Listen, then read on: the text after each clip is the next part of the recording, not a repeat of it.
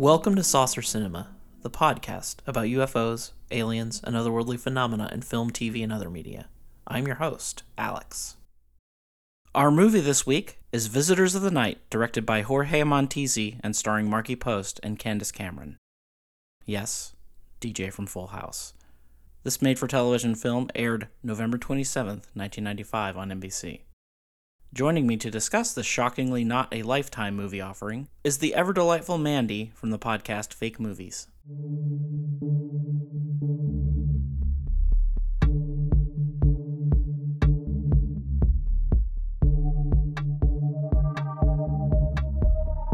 Today we have with us Mandy from Fake Movies podcast. How are you doing today, Mandy? I'm great. Thanks for having me on to talk about this wonderful TV movie experience. Yeah. Well, I mean, I was looking for a Lifetime movie, and I figured there had to be a Lifetime UFO movie. I couldn't find one, but this was the closest I could find. I thought it was, I just assumed Marky Post, Candace Cameron. Yeah. That has Lifetime written all over it. So I'm shocked a little bit, but maybe you said it was on ABC or NBC? I think it was NBC. Maybe they'd gotten like a little bit of a whiff of competition from Lifetime, and they were like, we need to step up our TV movie game. Yeah, I mean, it was also the mid '90s, so like the UFO X-Files zeitgeist was like full swing. UFOs and aliens were really having a moment in the '90s in a way that I feel like hasn't been, like, we haven't come close to that since then. No, I mean, we're kind of having a sort of renaissance now, but it's not quite the same. It's weird because we have all these different distractions, and there's like this news that apparently the UFOs are real, or supposedly. Right. And nobody seems to just even be paying attention to it because the 24-hour news cycle just like moves so fast. It's just hard to even grab anybody's eyeballs these days. Yeah. But, and nobody believes anything on TV anyway anymore. Well, so. But people like you and I knew UFOs were real. Oh, of course. I wanted to ask you before we start, do you have any history with UFOs or seeing UFOs or hearing about them? And that's a really good question. And I wish I could say yes. And I even took a road trip to Roswell. One point. I camped in Roswell for 4 days. Hoping and praying. But I swear, the more you want to have experiences, the least likely you are. I feel like the people that are just like total naysayers are the ones that have like these crazy paranormal or alien experiences. Whereas like people out there like me that are like, take me. No, nothing happens. So no, I've not, but, I've heard, had close friends who had some weird shit go down. Ooh.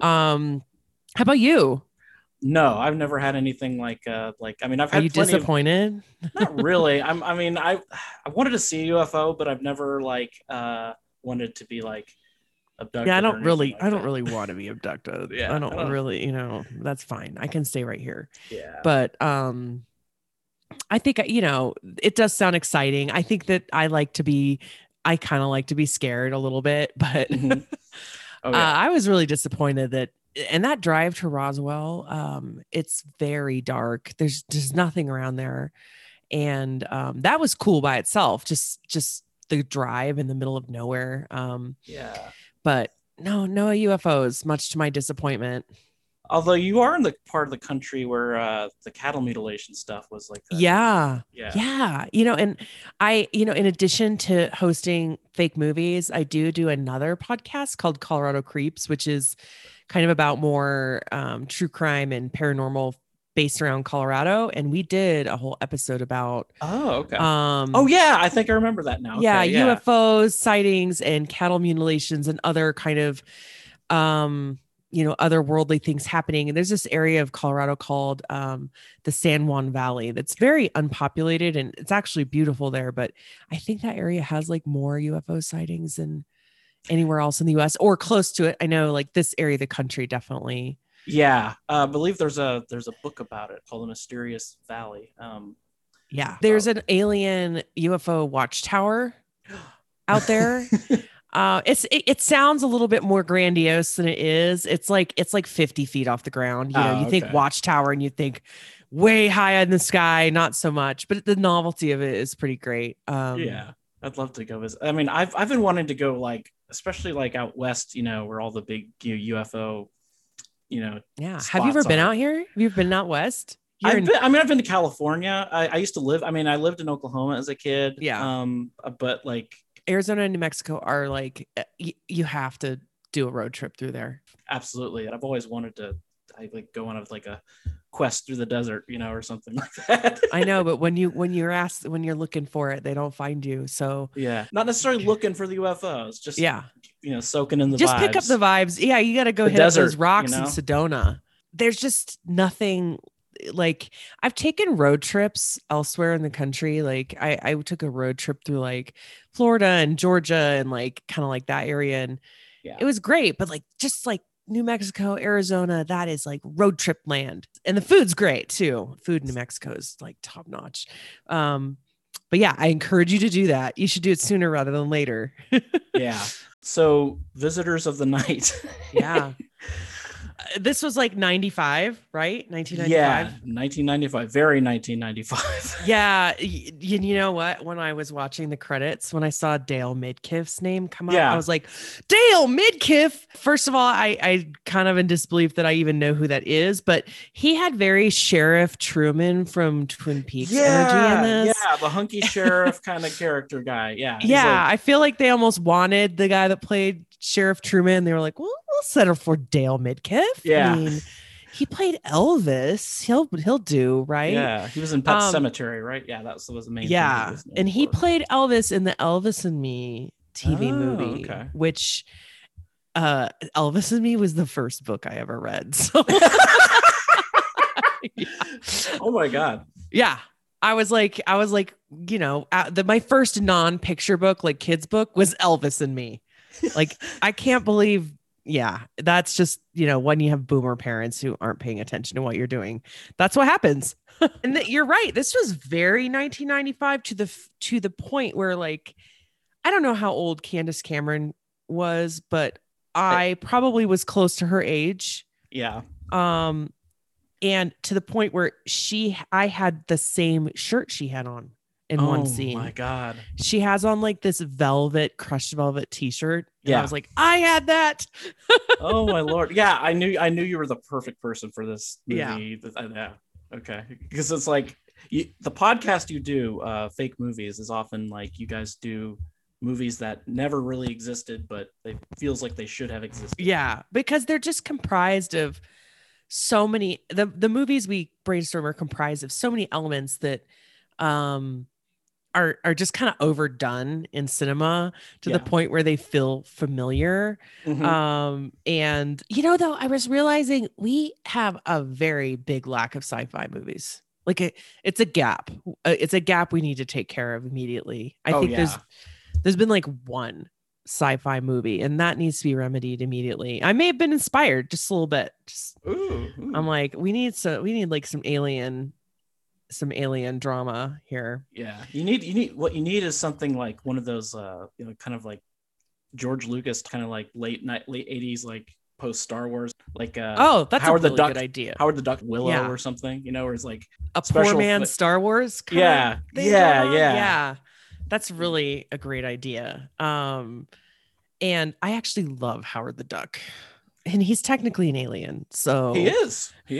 I could probably justify. You should probably cover it on this podcast, and you know, he fits the bill, you know, so to speak. Yeah, but yeah, so like this movie, just like it felt to me like one of the movies you guys would have made up on the show. Completely, yeah. Especially because there's not really a plot. No, there's not really much of a plot. I mean, other than what the hell is going on with Candace Cameron, that she's such a moody teenager. Yeah, which could be explained by hormones. The main conflict in the movie is really just her and Markie Post as her mother. I mean, that's really the main. Right. It's just mother-daughter, like teen drama teen tension, where she's like trying to go on her own way and be her own person, and her mom's being clingy and weird. But it turns out it's aliens and there's a legitimate reason. Yeah. I mean, that was the interesting thing about it. I mean, the movie itself is not particularly good. It's pretty formless and like kind of meandering at parts, but like there are some shit got kind of crazy there at the end. The last 10 minutes, I was like, what is? Yeah. They kind of pack a lot there. Yeah. As true to form here, on our podcast, Fake Movies, we talk a lot about it, like really insignificant details in movies, which I just think that's something I really notice. And of course, all my notes are about very insignificant details in this movie as well. Yes. Like, this movie though kind of like makes you want to focus on them. Yeah. Well, like, my first note was about how the dog's name is Elvis, and I don't think they actually showed the dog. You just hear it. Did you notice that? Oh yeah. Yeah. You see the dog a little bit in the movie. Like, yeah. But yeah. But everybody had a dog named Elvis in the 90s. Yeah. That was a very 95 thing. Clarissa, I remember, had an alligator. Yeah, that's mine. That must be what I'm thinking of. Yeah. She had a alligator. Yeah. Right? It was like a named little baby Elvis. Alligator. Yeah. And then this, dog's name is Elvis. And I feel like I never really got a good look at Elvis. Don't tell mom the babysitter's dead. I think the dog is named Elvis as well. I don't remember. I haven't seen that movie in a long time. You need to fix that. That's one of my favorites of all time. I mean, it's got David Duchovny in it, right? Yeah. So there's your alien connection. Yeah, there you go. Yeah. And then Markie Post is the star of this. Yeah. She plays a tormented woman who can't sleep at night. Do you know where the origins of Markie Post? Like, did she get her start in TV? Was she a movies, or was she just a TV movie star? She was a TV person. She was in The Fall Guy originally. Night Court is what I remember her from. She's from Night Court. Okay, well, her and Harry Anderson both had a fruitful TV movie career, so that makes sense. Yeah. And I loved her hair in this, by the way. Yes, me too. I was like, oh God, I wish I wish I could pull that off, or somebody to give me that haircut. I don't even know what to call that, but it's like layered, frosted curtain bangs, but it's great. She looks amazing. She looked great in this movie. I mean, I was like, awesome suits. Yes. Yeah. And her and Candace Cameron were believable as like mother and daughter because they kind of look alike. Yeah. Yeah. So of course, the first scene, we show her tormented as she's sleeping, and she's making some weird sounds while she's dreaming that sounded vaguely sexual in nature. Okay, first. Yeah, I was thinking the same thing. I was like, because we start off off screen a little bit, or off to the side where we don't see her, and we just hear these like soft moans. I'm like, what is going on? Yeah. Well, before that though, there's it's like she's either having a dream about horses running through the town. That's like the horses actually. That was legit. I thought it was a dream too, and I'm like, that's very. Yeah. What is this about? Like, you're allowing your sexual freedom to run free, or what's that like? But there's a part where this farmer talks about how his horses got loose. So those horses were legitimately like real. They weren't. It looked like an old West town too. Yeah. The beginning sequence was definitely confusing. Yes, it was like it starts off like this empty street, and then there's like these horses running through it. It looks like a beer commercial or something. Yeah, like a 90s Budweiser commercial. Exactly. And am I wrong that the town looks like an old-timey old village kind of town? Yeah. And with the horses, I was confused about what time frame we were in. I think that was an artistic choice the director made that didn't quite work. Yeah, I feel like there was a lot of little things like that in this movie. Well, I guess that the director directed The Omen 4. Oh, okay. Yeah, so I read some reviews on Letterboxd. I've not seen The Omen 4. I've not either. But like everyone on the Letterboxd reviews were talking about the director, which legendary telefilmmaker Jorge Montesi.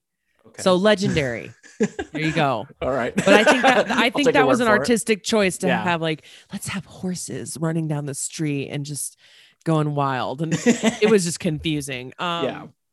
But yeah, but she's then, like tossing and turning in her sleep, making those vaguely sexual moans, and then she wakes up. But it turns out she's just being plagued by nightmarish visions. And I was like, girl, don't sleep with all the lights on. But I guess if she's like got anxiety about sleep and dreaming, like maybe it makes her feel better to have all the lights on. I don't know.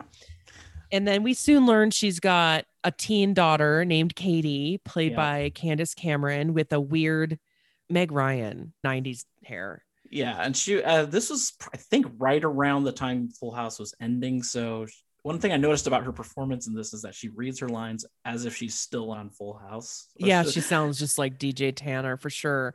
Yeah, I actually know this because we happened to have recorded a podcast last night where we talked about the end of Full House. Oh, wow. It ended in 95. So you were correct. Yeah. Yeah.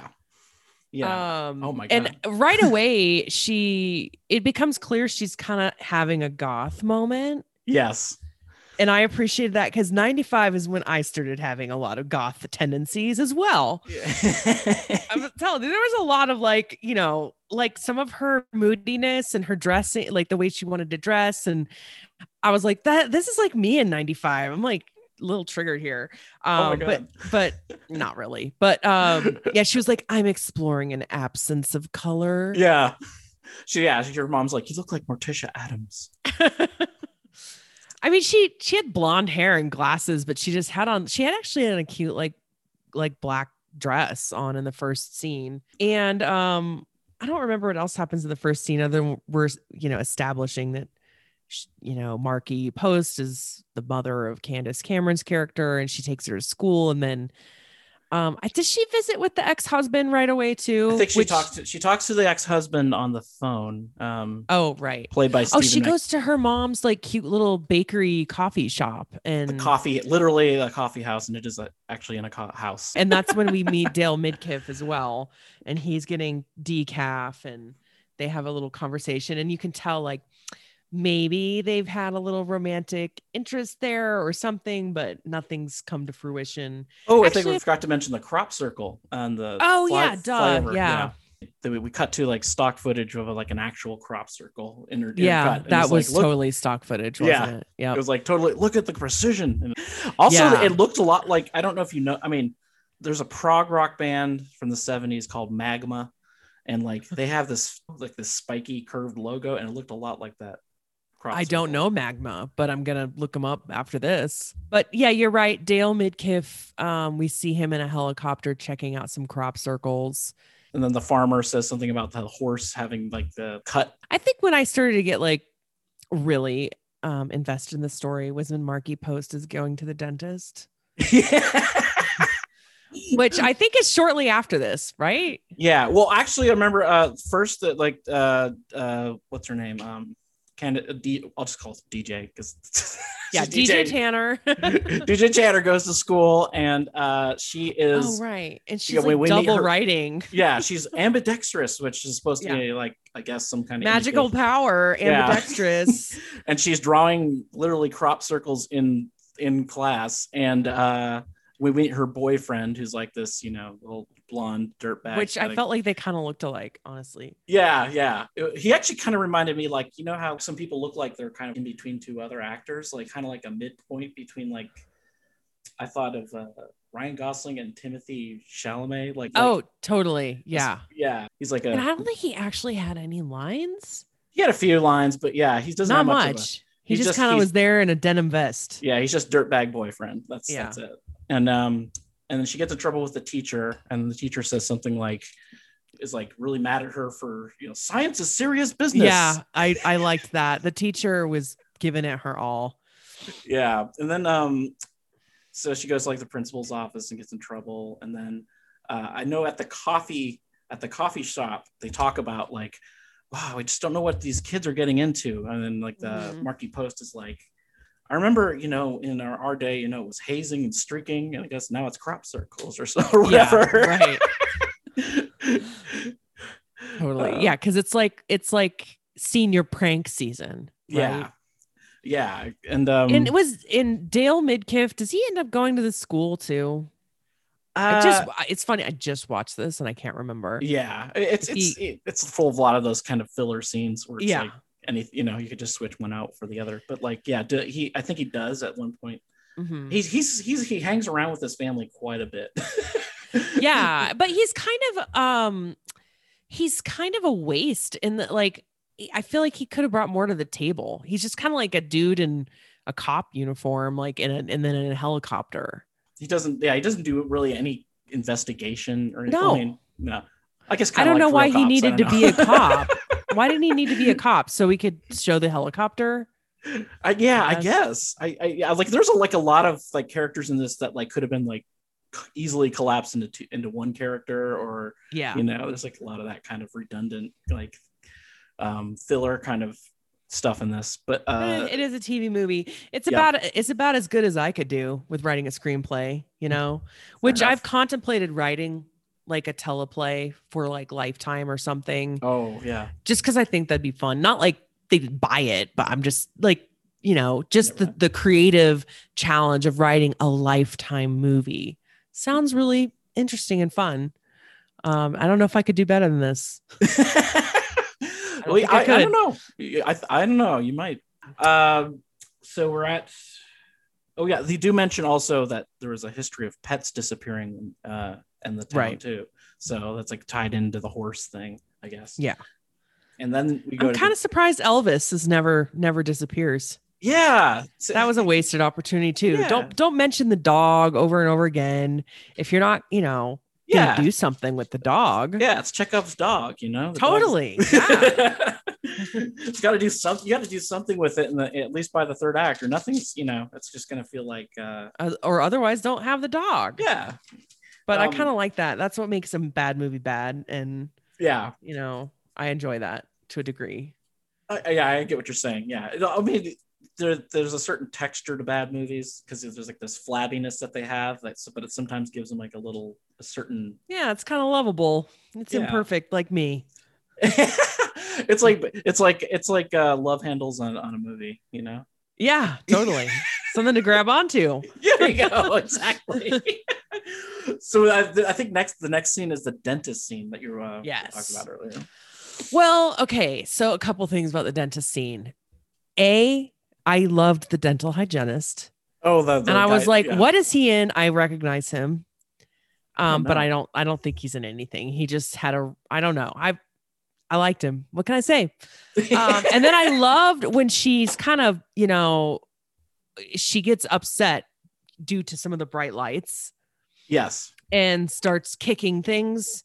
And she kicks a tray of dental tools. And it goes like slow motion. And it goes into extreme slow motion, and we see it just a little too long.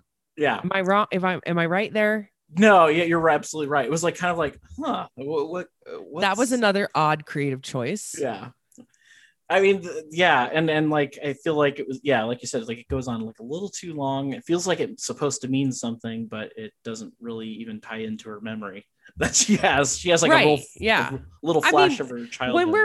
When they were building up the tension to her getting essentially, triggered. Yeah. That was also a little heavy-handed. Oh yeah. Where we show the guy like picking up all these dental tools one by one, and light is glinting off of them, and then this bright light is in her face. That was a little heavy-handed too, but I appreciated it. Because let's face it, this was on network television for the common layman. They need a minute. They need a minute to catch up on what's going on. Yeah. So I mean, it's really the just slow-mo dental tools flying in midair. That was an odd creative choice, but I appreciated it. And then she has that memory of her like a brief bit of her memory. Yeah, we see a few flashbacks and chunks. Yeah, here between here and the next few scenes. Yeah, and it's like the memory seems to be like of her like waking up and then going out into the living room when she's like a kid, and then it's Christmas time, but she sees like lights coming out. Yeah. And I think there's later in the movie we reveal more of it, and the young version of Markie Post looks a lot like Curly Sue. Wow, like what happened to her beautiful curly long hair? Yeah, I don't know. but maybe she straightens it, something like that. I don't know. But yeah, she had cute little spiral tendrils. But we see her like flashback, like broken up between the dentist office, and then I think she goes on a work trip after this. Yes. Oh yeah. And she's like talking about like how she is like in the future we're going to be doing this stuff over the computer. Yeah, and I was really lost as to like what does she do for a living and what is she showing on the screen right now? I was like, what? It was like some this? Telecommunications thing where she was talking. Yeah, was it? Yeah, I don't know. She was talking about like basically how in the future we can share designs over the internet. I mean, and was she doing a slideshow? Yeah, a slide burns up like it's a slideshow. Yeah, and then the light triggers her again. She has another flash of memory or something like that. I remember. I think. Yeah, and then we see another little chunk of her flashback, which is, I think it takes a while before we actually really know what happens. Yeah. In these flashbacks, I think it's like at least midway through the movie, if not longer, before we like know like, oh, she was abducted, even though like you'd have to be an idiot not to figure that out. Yeah.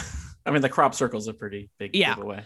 And meanwhile, while she's doing her business presentation on a film strip, which I guess people did that back then. I mean, yeah, I mean, it's still maybe I take PowerPoint for granted here. I mean, it's 95. Yeah, you're still at that. I mean, I don't know exactly when PowerPoint became dominant. I mean, I just go with it with that. I mean, yeah, I can suspend disbelief about the business presentation. But then, Candace Cameron, meanwhile, back home, she's having a party. Is being a bad girl and having a party with some very generic alternative party music. Yeah, I was thinking the same thing. Like, I get it. Like, it's a TV movie. They can't necessarily afford like, to play Alice in Chains or whatever. It doesn't even really sound like music from then. It just sounds like generic, like. Yeah, I would say like it's probably some stock music, like alternative rock band, on a loop, basically like cool alt music. Yeah, exactly. And I feel like I don't know if I caught a glimpse of any alcohol at this teen party. No, but there was definitely lots of frozen pizza. Yeah. I mean, lots of frozen pizza, and there's always snacks all over the place, like chips just littering every surface. Yeah. And Candace Cameron is like having a good time, and then she gets upset that no one will leave at midnight, and turns off the generic alternative party music for 1 second, and then it comes right back on again. Yeah. And then her best friend, who's like another kind of like non-character, really.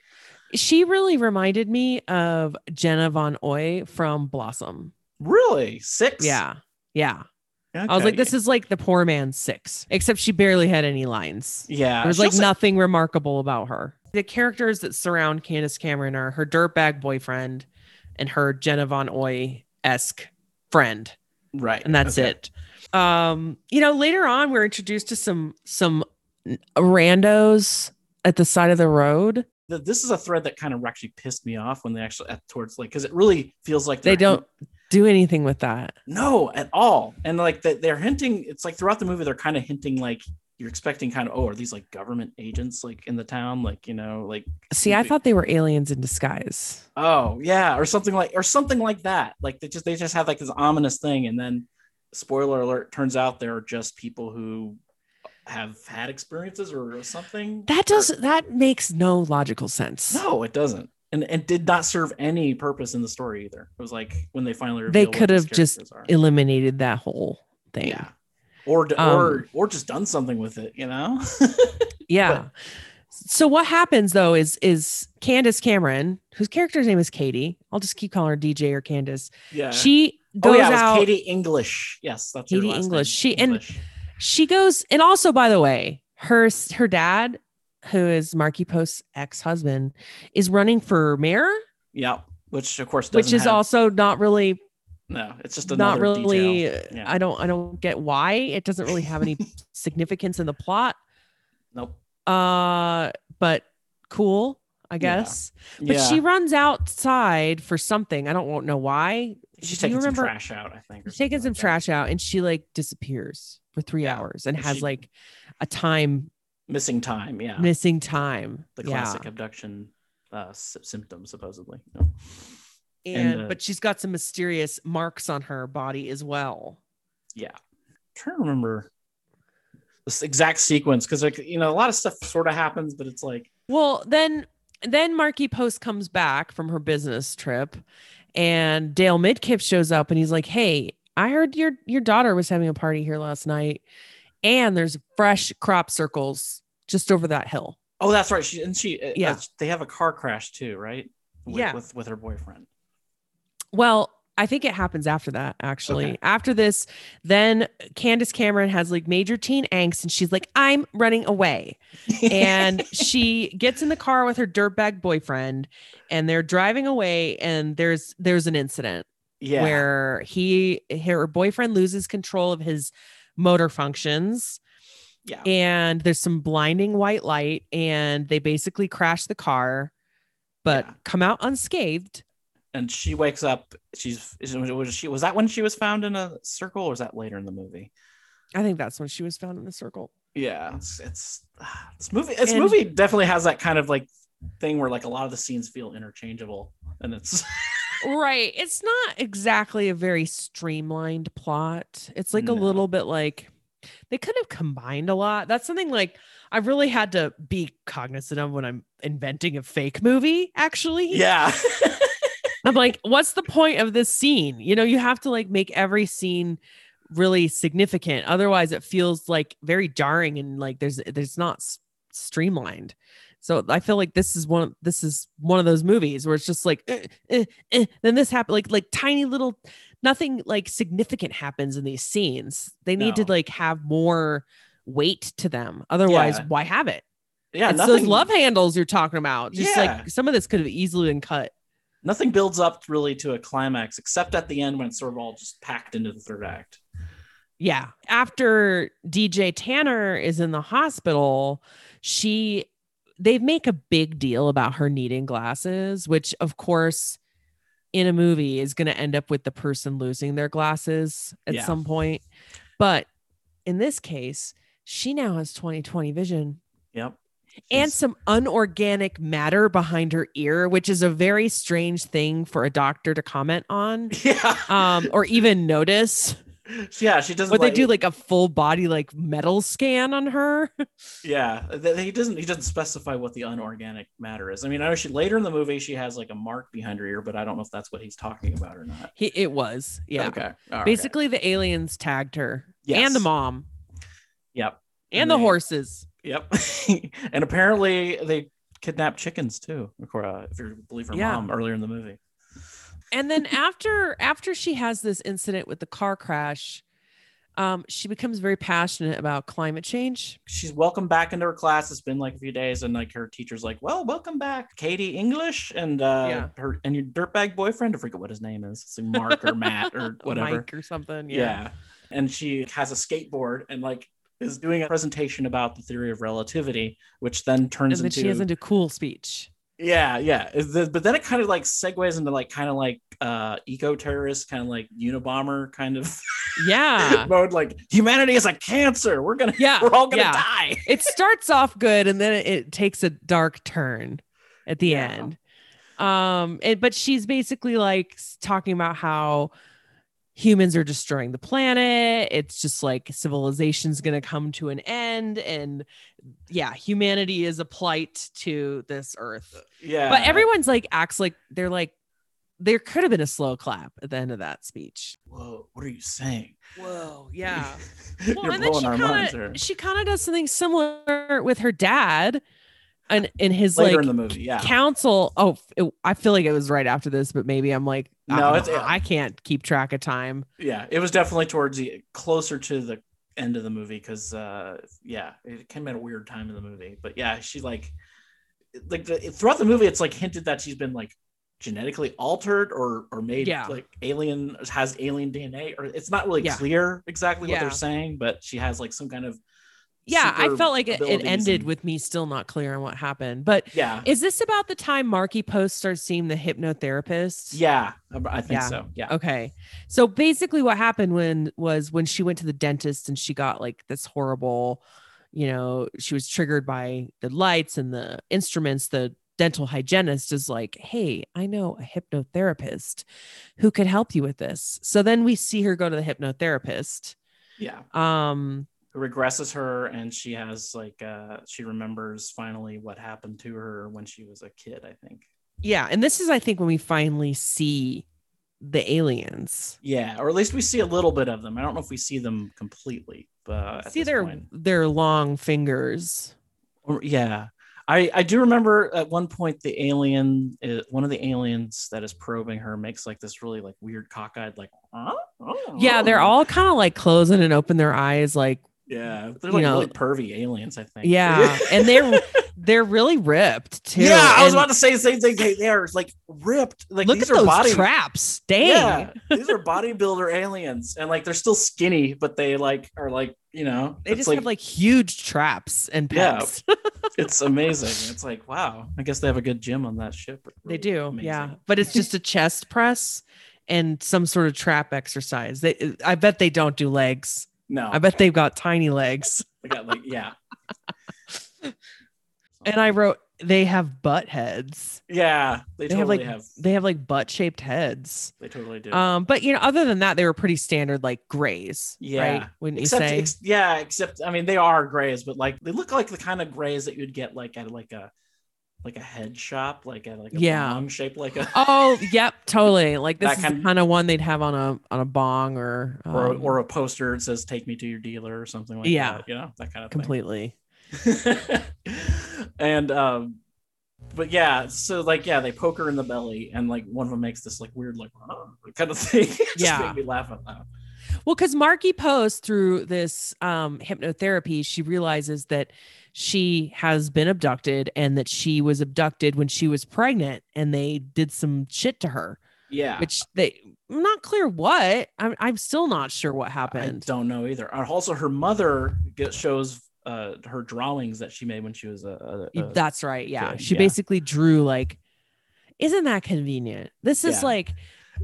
It's like, towards the this really is just like one of the movies we'd brainstorm, like including like really stupid plot devices. Like, yes, my mom doesn't have any drawings of mine. Yeah. Why does this mom have drawings from? Well, to be fair, like my mom keeps all of our. I guess it depends on the mom, but yeah, if you have a very non-sentimental Aquarius mother, you don't have any of that shit laying around. Yeah, no, my parents were pretty good about saving stuff. I stand corrected. Just me then. Sorry. But Markie Post's mom, who owns this cute little coffee house, has all these drawings that her name, by the way, Markie Post's character's name is Judith English, which I felt like, I'm like, no one's named Judith anymore. And then, so Markie Post is becoming aware of what's going on. And that's that she was abducted as a child. Throughout her life, this has been happening to her. And it's something she's repressed. Mm-hmm. Yeah. And when does she kind of realize like this is the same thing as happening to her daughter? She just have like an inherent knowledge about it? Or I'm trying to remember the sequence of events. Like this movie really blurs together in some parts. Well, here's what I remember happening is she kind of realizes this is what's going on. Then Candace Cameron makes the big speech to her dad's mayor campaign people. Yes. About how they need to be having like solar panels and greenways. And she's she gets her like climate change speech again. Yeah, except it's like very like, oh, she's business savvy. She's really super smart and wise. It's like, oh, and they're all like, oh, to her father, like, oh, we could have used her on the campaign, that kind of thing. But I think the mom is like, what's come over her? What's going on? Yeah. And then she does the mother goes see as another doctor who doesn't really it doesn't give much help at all. Is this the one that's like, she is so healthy? You know what? There was some doctor that's like, if everyone was as healthy as your daughter, I'd go out of business, which is like something just really weird for a doctor to say, but I kind of like it too. Yeah, he's like a space doctor. I don't understand what he's like Right, that guy. Sorry, I'm getting my doctors mixed up. Yeah, well, it's like because like he's like, your daughter would be great to go into deep space. Yes, exactly. It's like she'd be a perfect candidate. She's like displays all the symptoms of space travel, but she's doing really well or whatever. And then she takes her daughter with her, but DJ or whatever her name, Katie, is like. Yeah. She does not want to see another doctor. She has like, that's one thing she has consistently throughout the movie is like, she does not like doctors. Yeah. Understandably, I guess. Yeah. And she walks off and then. Well, the daughter is getting upset. And at one point she's like, I want to live with dad. I think I think it's after this. Yeah. And I think that's when the mom is like, Markie Post is now realizing what's happening. Yeah. She's been abducted her whole life, and so is her daughter. And she's like trying to get DJ Tanner to like recognize what's been happening. And she's like, no, it's not happening. And then I feel like I like blinked and suddenly there's an alien baby. What happened? What? Who, what, where, how, what? So help me understand, Alex. Okay. I'm trying to remember. Okay. Let's figure this out together. Okay. I think what happens is they go to, I know they go back after that to the house and those three people that we mentioned earlier. Right. These characters. Random people. So at one point they pass these people like lost on the side of the road. Yeah. They're like seen throughout the town in a few scenes. Like, oh, you're made to obviously think, oh, something's up with these people. See, I thought they were aliens in disguise. Yeah. I actually like that better. Yeah. Than what it really is. Much better. I'd like that idea much better, or government agents or something. But no, they show up on their front door and they're like, we've been there too. We've been abducted our whole lives. And they like are trying to have an intervention of some kind, but it doesn't make any sense. No. How would they have found? I don't know. How would they have found out about? It doesn't make any sense. It makes more sense if they were aliens. Yeah. To me, it feels like it's like a remnant of like a previous draft or something like that. Or, I mean, it just feels like complete. They probably had more scenes with those people and they cut them. Yeah. Because it just goes nowhere. It doesn't even provide any information to the viewer that changes anything. No, it does nothing. But again, that's why this is a TV movie. But yeah, I think after that, they're out in the woods for some reason, and then Markie Post sees that there's a UFO coming, and then they're like cowering in the woods, like clinging to one another. Yeah, and she's like, take me instead. And then she's zapped up to the ship.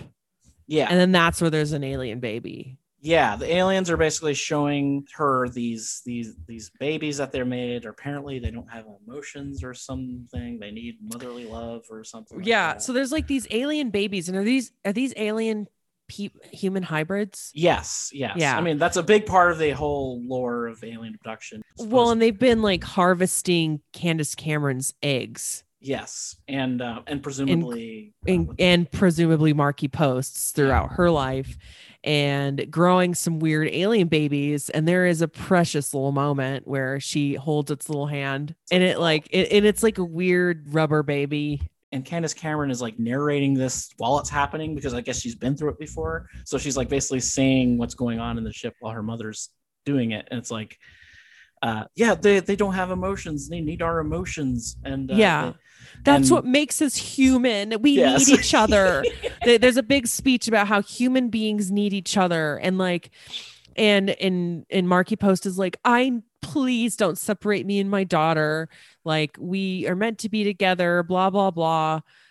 She just does this big speech about what makes them human is the connection between us. It's like the baby's been quiet the whole time. And it opens its weird eyes and it's like makes like gurgling baby noises. It's really creepy, honestly. It really is. It's like a really unsettling little thing. Most of the budget was probably spent on these puppets because like that's on the aliens and these little alien babies and the whole set.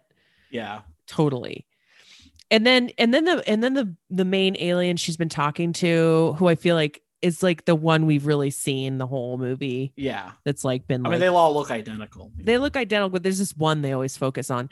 He like gives her this locket. Yes. Oh yeah. Right. In the movie, because like during the car crash or car, whatever happens with the car, this locket that's like been in the family fuses forever. With the necklace part of it fuses with the seat, right? Seat, the vinyl seat or whatever. And then and it says like it has some like cheesy saying on it, like home is where the heart is. I don't remember what it is, but and then she is zapped back to Earth. Yeah. After that. And you know, the assumption is that this alien like was moved. Yeah. I guess the alien was like, this is a token of peace we get. Okay, we get where you're coming from, I guess, or something. But the assumption is that the alien was moved by her tender speech. And now she's going to be reunited with her daughter, and they're going to have a wonderful, peaceful life from now on. Yeah. Oh, I forgot to mention, before I forget, the boyfriend, like when DJ disappears, like for like the last time in the movie, they are like, where'd she go? And her boyfriend is arrested. And it turns out he's just playing poker with his buddies. And as they're arresting all of them, there's a bunch of them coming out. And one of the guys has like a visible boner. It's really noticeable. Wow, I missed that. Yeah, go back to it. He has a visible boner sticking out of poor guy. Yeah, I know. People made fun of him. They were like, saw your boner on TV last week. Yeah. I mean, I doubt anybody remembers this movie, so like I'm sure he's fine now. But yeah, that must be humiliating to see that. Like, yeah, I'm boner guy in Visitors of the Night. That's I'm definitely gonna go look for that. Yeah, it's hilarious. I mean, it's for a split second, but it's there. Somebody needs to start a list of all the movies with visible boners, because there's got to be a list out there. Oh, there's got to be a ton. I don't really want to Google that, but I should. You know, who knows what will come up. Yeah. But anyway, going back, I just had to remember that. Good note there. I missed it. I missed the quick glimpse of the visible boner. So thank you for calling that out. It's just like, it's right when they're marching all the dirtbag boyfriend and his dirtbag friends out of the yeah. I love it. Yeah. And then anyway, but yeah, they return Marky Post to the woods with Candace Cameron. Also the sheriff, the Dale Midkiff character, and the grandma. Everyone's in the woods. Yeah, they all see the UFO. So they finally know what's up. And then after that, you know, it kind of fades out and it cuts to like a few weeks later. I don't know. Yeah. And they're happy now. Everything's great. Marky Post hasn't even had nightmares for like a week. Yeah. And they're working on the house. And Dale Midkiff's hanging around, helping them out, like to do all the housework. And of course, they're all being flirty. And the grandma's like, oh. And then she's like, no more, mother. Don't say anything. You know, that kind of thing. That's basically the function of the grandma, and to deliver. Deliver the pictures from the old days, and to encourage Dale Midkiff and Marky Post to date. Yes, that's it. Yeah, that's it. And then you know, it's like, oh, okay, everything's fine, and then it's not fine. No. Mm-mm. This is the very last scene. Marky Post and Candace Cameron are, I think it's in her room, adjusting stuff or whatever. Yeah. Yep. And there's a big old, you know, cake poster on the wall. I almost paused so I could look at the posters a little closer. Oh yeah. I was like, I need to get a better look at this. I just know one just said blues. It's just blues. It just blues. Yeah. In like a cool font. And I was like, okay, cool. Yeah. I'm that's one of my favorite like things in movies, is seeing like what the set decorator thinks this character would listen to. Yeah. You know, I love that. Sometimes it's a real odd choice. And I'm sure they're basing it on like how it looks, not like knowing anything about the band. Right. Oh yeah. It's like, and it's very obvious because sometimes the choices are really interesting. Like, especially Ferris Bueller has a Brian Ferry poster on his wall. He has a Cabaret Voltaire poster. Yeah. I mean, that's some pretty alty shit. But getting back to that, I think I didn't notice anything in her room other than the cake poster. Like everything else, this was like generic looking. Like, I like that we both try to examine the poster, because I totally did that too. I'm like, I gotta get what bands do we got here? And all I really could see was, again, the blues. So they're talking and huddling together, you know, just like having a nice tender mother and daughter moment. And then they see a light outside. It's like, oh, it's just a car. And so they're like, phew. And then a few seconds later, like stuff starts moving, and then there's another light, and then there's that out the window. The aliens have come back. They're back. Well, because Marky Post also keeps insisting they're never going to come back. Yeah. They know we need each other now. Like, they're not going to bother us again. And she seems pretty confident that that's the case. I think because this big alien gave her back that locket. Yeah. And of course, sent her back to Earth. But no, it ends with them both getting abducted again. And then boom, cut to we're done. The movie's over. Exactly. It's a very off-putting ending. But I kind of appreciated that. It was like, kind of like ended on kind of a dark note. That's kind of like, okay. Someone on the YouTube comments said they should have taken Grandma too. They should have. And I liked that. Well, Grandma did seem a little like an alien. There was something kind of alien about her. Yeah, she was like, "Oh, here's those pictures. You remember those pictures?" Like she's like she's trying to like help her remember. I was just really desperate for any kind of like subtext or interesting things to go on with these characters. Yeah, I mean, I think the subtext is aliens. It's not teen hormones mood that cause teen angst. It's aliens. Yes. The only thing that really counts as kind of like an emotional arc is really they just are together when they get abducted at the end. And it's like, oh, we're doing it together. Well, that's what she keeps saying is like, as long as we're together, we can get through this. Shared trauma. Yeah, exactly. Which is, I don't know if that's a hopeful or a really super bleak message. Yeah. Another really great YouTube comment. Exactly 9 months after Roswell, Al Gore was born. Like, what? But okay. Hey, fair enough. Yeah. Another review on Letterboxd said that the Omen 4 was his favorite Omen sequel. And that this too is about a strained relationship between mother and daughter. If mom isn't dealing with the Antichrist, she's dealing with her alien abducted teen. So, I guess that's a big plug for the Omen 4, which I've never seen Omen 2 or 3. But you're right, from an emotional kind of just storytelling aspect, there's really not much you walk away with from Visitors of the Night. No, I mean, I did enjoy watching it, especially for all the the time capsule aspect of it. But it's like as far as like being a narrative, a story, it's just like really formless. It's just like a scene after scene and a lot of stuff that just does not go anywhere or add anything. But still, I recommend watching it. Oh yeah, listening, give it a whirl. It's free on YouTube. Yeah, and there's ripped aliens and yeah. Well, I mean, when you think about it, TV movies were not really meant to be memorable or no, they're just like space. They're just there to take up time on your Sunday night. Yeah, basically. Yeah. Well, you're gonna have to have me back on when you're ready to do the Tommyknockers. Absolutely. Because I'm here for it. That one we could probably talk about for hours, I'm sure. Probably. Yeah, it's a mini series. Yeah, it's pretty long itself. It's like 4 hours. It's got Tracy Lords in it. Yep. Shooting a lipstick laser lots gun. Of green lights. Yes. And who's Jimmy Smits. Jimmy Smits, and who's the woman in it? I forget who plays the woman, the main character. I'm gonna find out right now. Yeah. But yeah, it's that one's a fun one. I enjoyed that one a lot. The book is like, it is just pure cocaine, alcohol, bloat. Oh, really? Yeah, it's like it was like the last book that Stephen King wrote before he went sober, apparently. So Marg Helgenberger. Marg Helgenberger. Okay, yeah, that's who it was. Okay, that another sense. TV movie. Yes. Siren. She was great in the Species franchise. Species. She is so horny in Species. Yeah. She's like so horny for Michael Species Madsen. Too. I might have to do that one, both of those. Oh yeah. Oh, you've got to. I think actually the guy who did the effects for Species did the aliens for this too, I believe it or not. Wow.